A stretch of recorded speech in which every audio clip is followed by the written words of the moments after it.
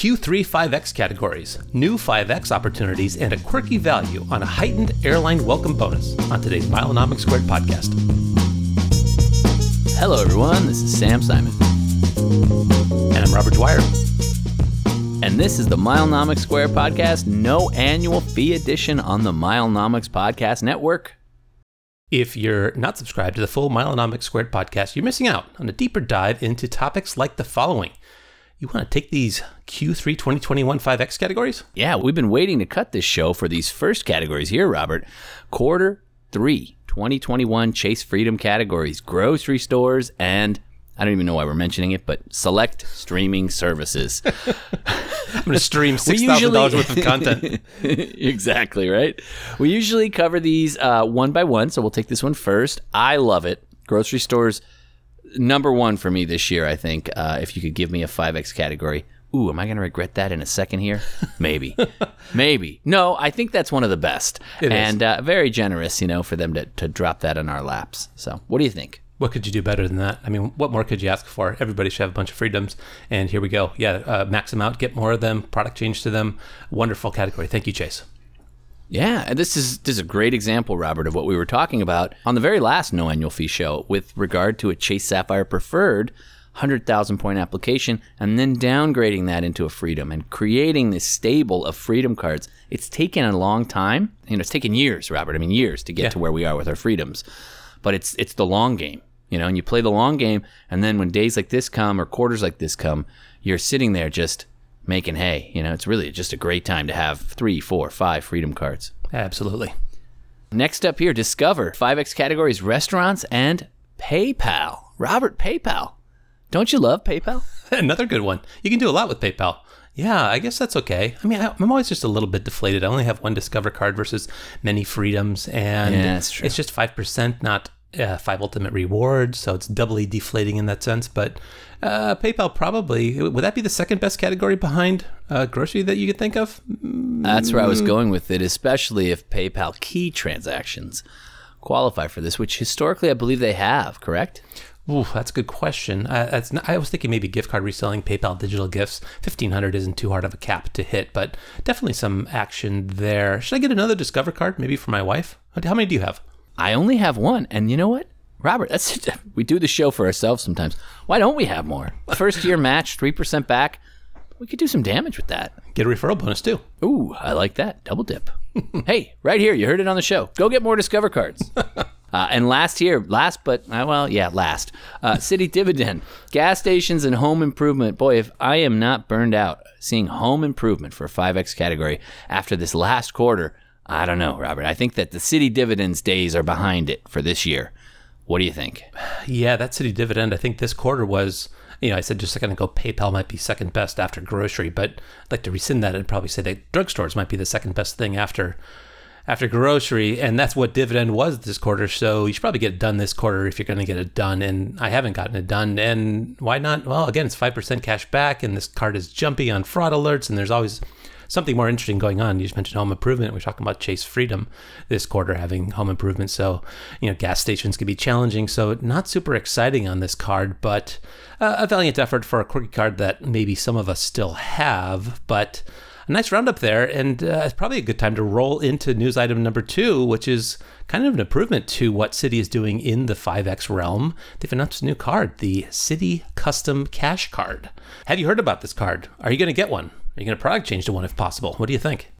Boy. I think our conversation right here on this show live is going to be the determining factor whether I get one of these or not, Robert. Let's step through the card first, I guess. And so it is a new card. The sign-up bonus is 20,000 thank you points for spending $750 in the first 3 months. No annual fee. So this is slotting into that same type of sign-up bonus, no annual fee area as a Chase Freedom Flex. Now, it earns 5X thank you points on 500 in spend each month. Robert, we do 4 of these shows a year talking about quarters with 5X spending. Do we have to do 12 of them now? Well, they've made it better on the no need to activate it thing. It's the category of the allowable categories that you spend the most in. So if you can just do an easy $500 each month, it's getting to be a little bit Amex-like. You need to remember to take your vitamin once a month, and that's a little bit annoying. But it's also nice that you don't have to activate it. I mean, Citi has proven that they are probably the worst in allowing you to activate the thing with that dividend card. Total nightmare. One click. No, but they're geniuses, Robert, because if you know Citi IT the way we know Citi IT, you would have to wait 24 hours after you activated the offer for it to actually click into their system. And so by taking that away, they've taken away the possibility for them to get in their own way and ruin this card. If there was an activation, it would be a huge nightmare. It would just be a fiasco. So I think they did the right thing there. And the $500 a month, yeah, it's not terrible. But it is nice to just get a quarter done and be done with it and have 3 months of just other things to work on. And thank you points versus ultimate rewards. I would rather have ultimate rewards personally. But the question, Robert, the number one question that's going to inform what I do next is, can I get the bonus if I've already gotten bonuses on other thank you point earning cards? And then I guess the counter example of that is, will getting this shut me out from other thank you point bonuses like a Premier? That's interesting. I'm surprised that was your first question, because my first question was different. I think I know the answer to that one. And if we look at the terms here, this is not commingled with other thank you point earning cards, confusingly, even though the Rewards Plus is. So I think you could open this one and it wouldn't reset your thank you point clock for the Premier, Prestige, and the Rewards Plus. I think you can get this card if you've gotten the welcome bonus on those. So it's its own thing in that way. But it's also its own thing in a very bad way. And my first question was, can I product change a bunch of my cards to these? Right. I've got a bunch of useless cards I'd like to sweep over to these, and I would love to have, again, a stable of these. Talk about this with the Freedom cards. Talk about it with the Bank of America Cash Rewards cards. I'd love it if they could do that, but they all of a sudden they sneak in this term that I've never seen on another Citi product before, and it says, our policy is to offer only one Citi custom cash card account per customer. I mean, where did they get this idea, and what makes them think that their IT is up for the task of enforcing this?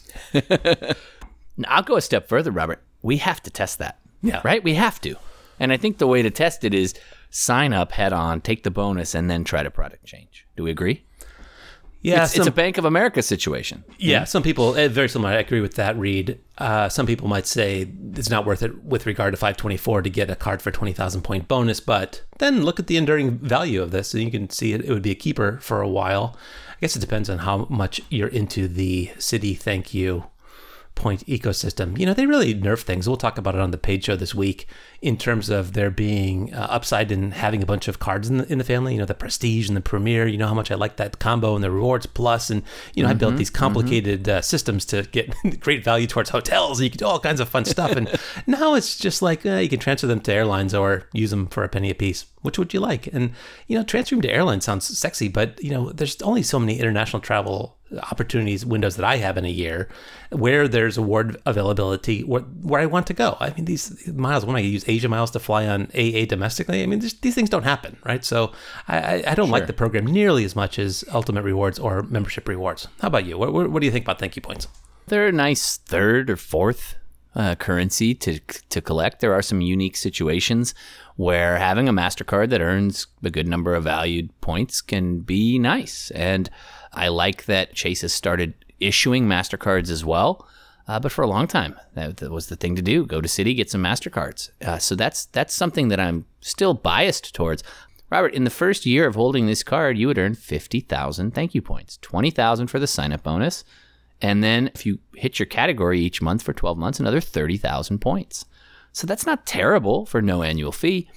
But in the case where I think that we see a lot of people, Robert, where they take 524 as they need to be 024 and only apply for Chase cards. Yeah. And I think that that's a completely misread way of playing the game. One thing I have heard, and it comes to mind here, is, we were talking about trying to product change a bunch to these. I don't even think they are allowing product changes yet. And there were some rumblings that maybe they'd start in a week or two. So, again, Citi IT. Didn't even know the card existed when they called. Exactly. Right? No, I don't know what that card is. Oh, man. What a bank. What a bank. But we can't get bad. We can only get even. So here's an opportunity. I love it. Speaking of opportunities, Robert, Staples has fee-free Visa gift cards running this week. $200 Visa gift cards, no fee at Staples. Runs from June 13th to June 19th. Historically has been limit 5, so check your stores if you haven't been there lately.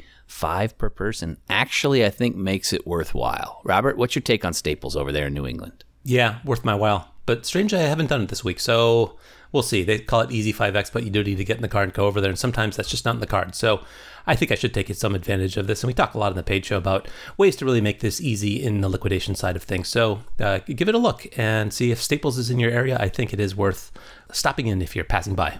Last item here on the show, we have a quirky offer. Can you believe this number? A Bank of America Alaska personal credit card with a 67,000 mile offer. This hinges off of their 42,000 offer that is normally $2,000 in spend the first 3 months. You get another 25,000 miles after spending 8,000 total in the first 6 months. So okay, 67,000 for 8,000 spend, $75 annual fee not waived the first year, and you can't have had a personal Alaska card with Bank of America active in the prior 24 months. Did you catch all that? They really think these are something special and they need to be protected.